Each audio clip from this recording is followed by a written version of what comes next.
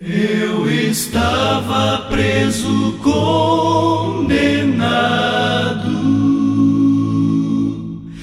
e a sentença era morte vil.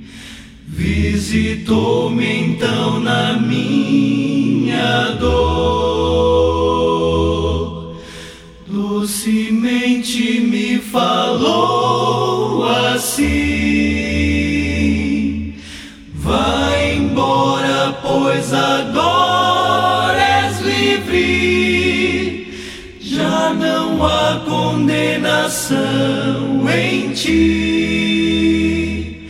Sobre si tomou as minhas dores, meu Jesus morreu por mim.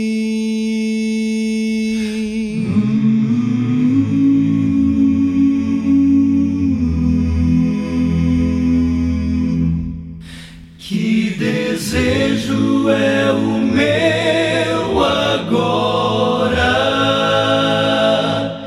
de encontrar o meu amigo ali, onde a morte então as suas forças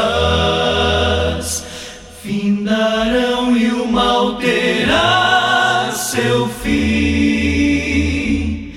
E então verei alegremente ao que a vida deu na cruz por mim, sem querer olhar pra nenhum lado.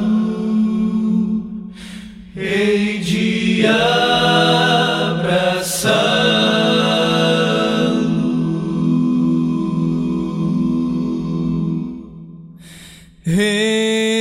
Enfim.